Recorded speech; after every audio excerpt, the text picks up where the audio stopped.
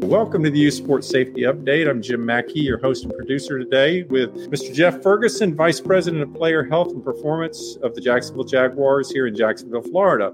So welcome to the show, Jeff. Thank you, Jim. It's a pleasure to be with you today. All right, Jeff, you're beginning your third year with the Jaguars. So first one, let's say, was enlightening. This past one was very exciting. And the upcoming season is full of great promise. So how are you feeling about things right now? Shoot. I feel really good. Just what Coach Peterson and Trent have really put in place and just building a strong foundation. What must be every athletic trainer's dream is that you're designing and opening a new performance center facility this summer. So tell us a little about it. What's the progress, what the challenges are, and what does it bring to your program?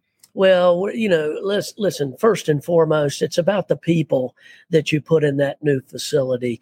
But we are so excited, and just appreciative of the Jaguars really involving us in the medical facility portion and really having a voice in the designing and being instrumental in helping to open, really, we hope by the end of the summer. And things look to be on track and really excited. Well, that's great.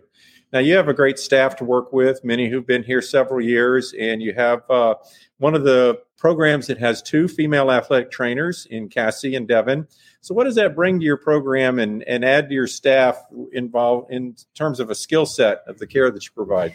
Well, I think, I think the entire staff, and including Cassie and Devin, all have very unique skill sets. And that's really important when you're trying to provide a high level of service, to our players, to our coaches, and to our staff. I think, one of the important components of having female athletic trainers in the National Football League is, a lot of these players that are coming to the NFL from college programs already have female athletic trainers that they're working with. Just with other members of my staff, we all develop different relationships with different players and they confide in various members of the staff. So very fortunate to have Cassie and Devin on board. So the Damar Hamlin incident this season was on a national scale and brought to light the work and preparation that you and your medical staff prepare for. Tell us a little bit about the preparation process for these emergency action plans that you're involved with your staff. What do you do each year? Well, everything hinges on practice, and having clear plans for any scenario that you might be faced with, whether that be cardiac arrest, whether that be heat illness, whether that be concussion management, musculoskeletal injuries, and really just as the players do. They practice their plays so that they're prepared in games. We do that as a medical staff so that we have really clearly defined emergency action plans. Those are reviewed by the National Football League and the National Football League Players Association. We practice those scenario-based situations a couple of times, and we always continue to revise and look to areas where we can improve and be very efficient if the need arises. Mm-hmm. Athletic training staffs are very busy. They work long hours. So how do you, and I know you have the time in the preseason where you bring in a group and you work together for almost 2 days or so, but how do you carve out, or what suggestions would you give to other athletic trainers to carve out that time to make it the priority to practice? Well, the Damar Hamlin situation should, make that time available now to from coaches and administrators and other staff, and you really have to explain to your administrators, to the supervisors, why you're doing this. And I think I'd be hard pressed to find somebody that would disagree. Exactly. Okay. So the NFL Foundation just announced a program to help communities and sports programs training in CPR, adding AEDs, automated external defibrillators, and emergency action plans specific to their venue.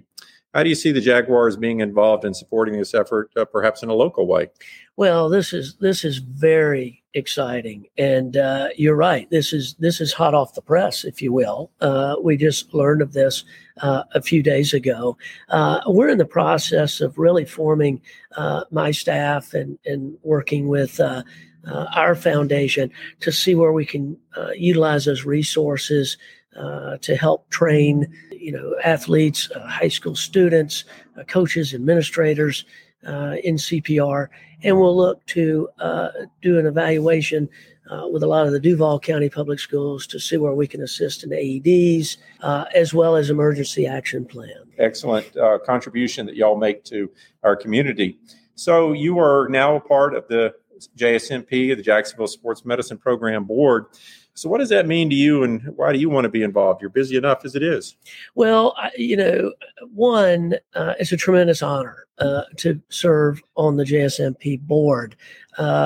This is really dear to my heart in the sense that I started doing outreach and covered local high schools when I first got out of graduate school. I really see the need to help the schools not only with resources, physical resources, but supporting the personnel, educational programs.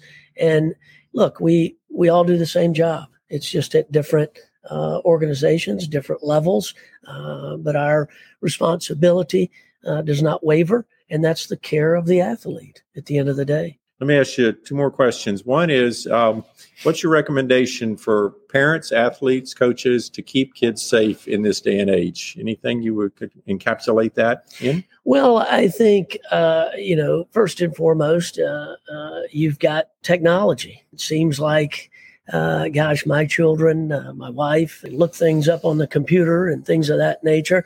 I think first and foremost is I would really have a good physical exam before you do anything, whether that's playing sports, whether that's running, no matter what it might be. I really think having a good physical exam, developing a relationship with a physician is kind of your starting block, and then progress from there.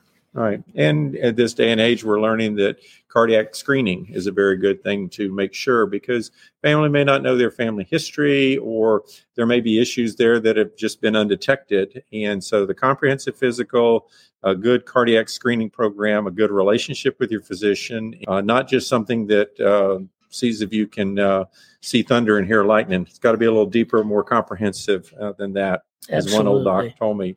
So we appreciate you and your staff's engagement with our local athletic trainers and the donation of supplies throughout the year.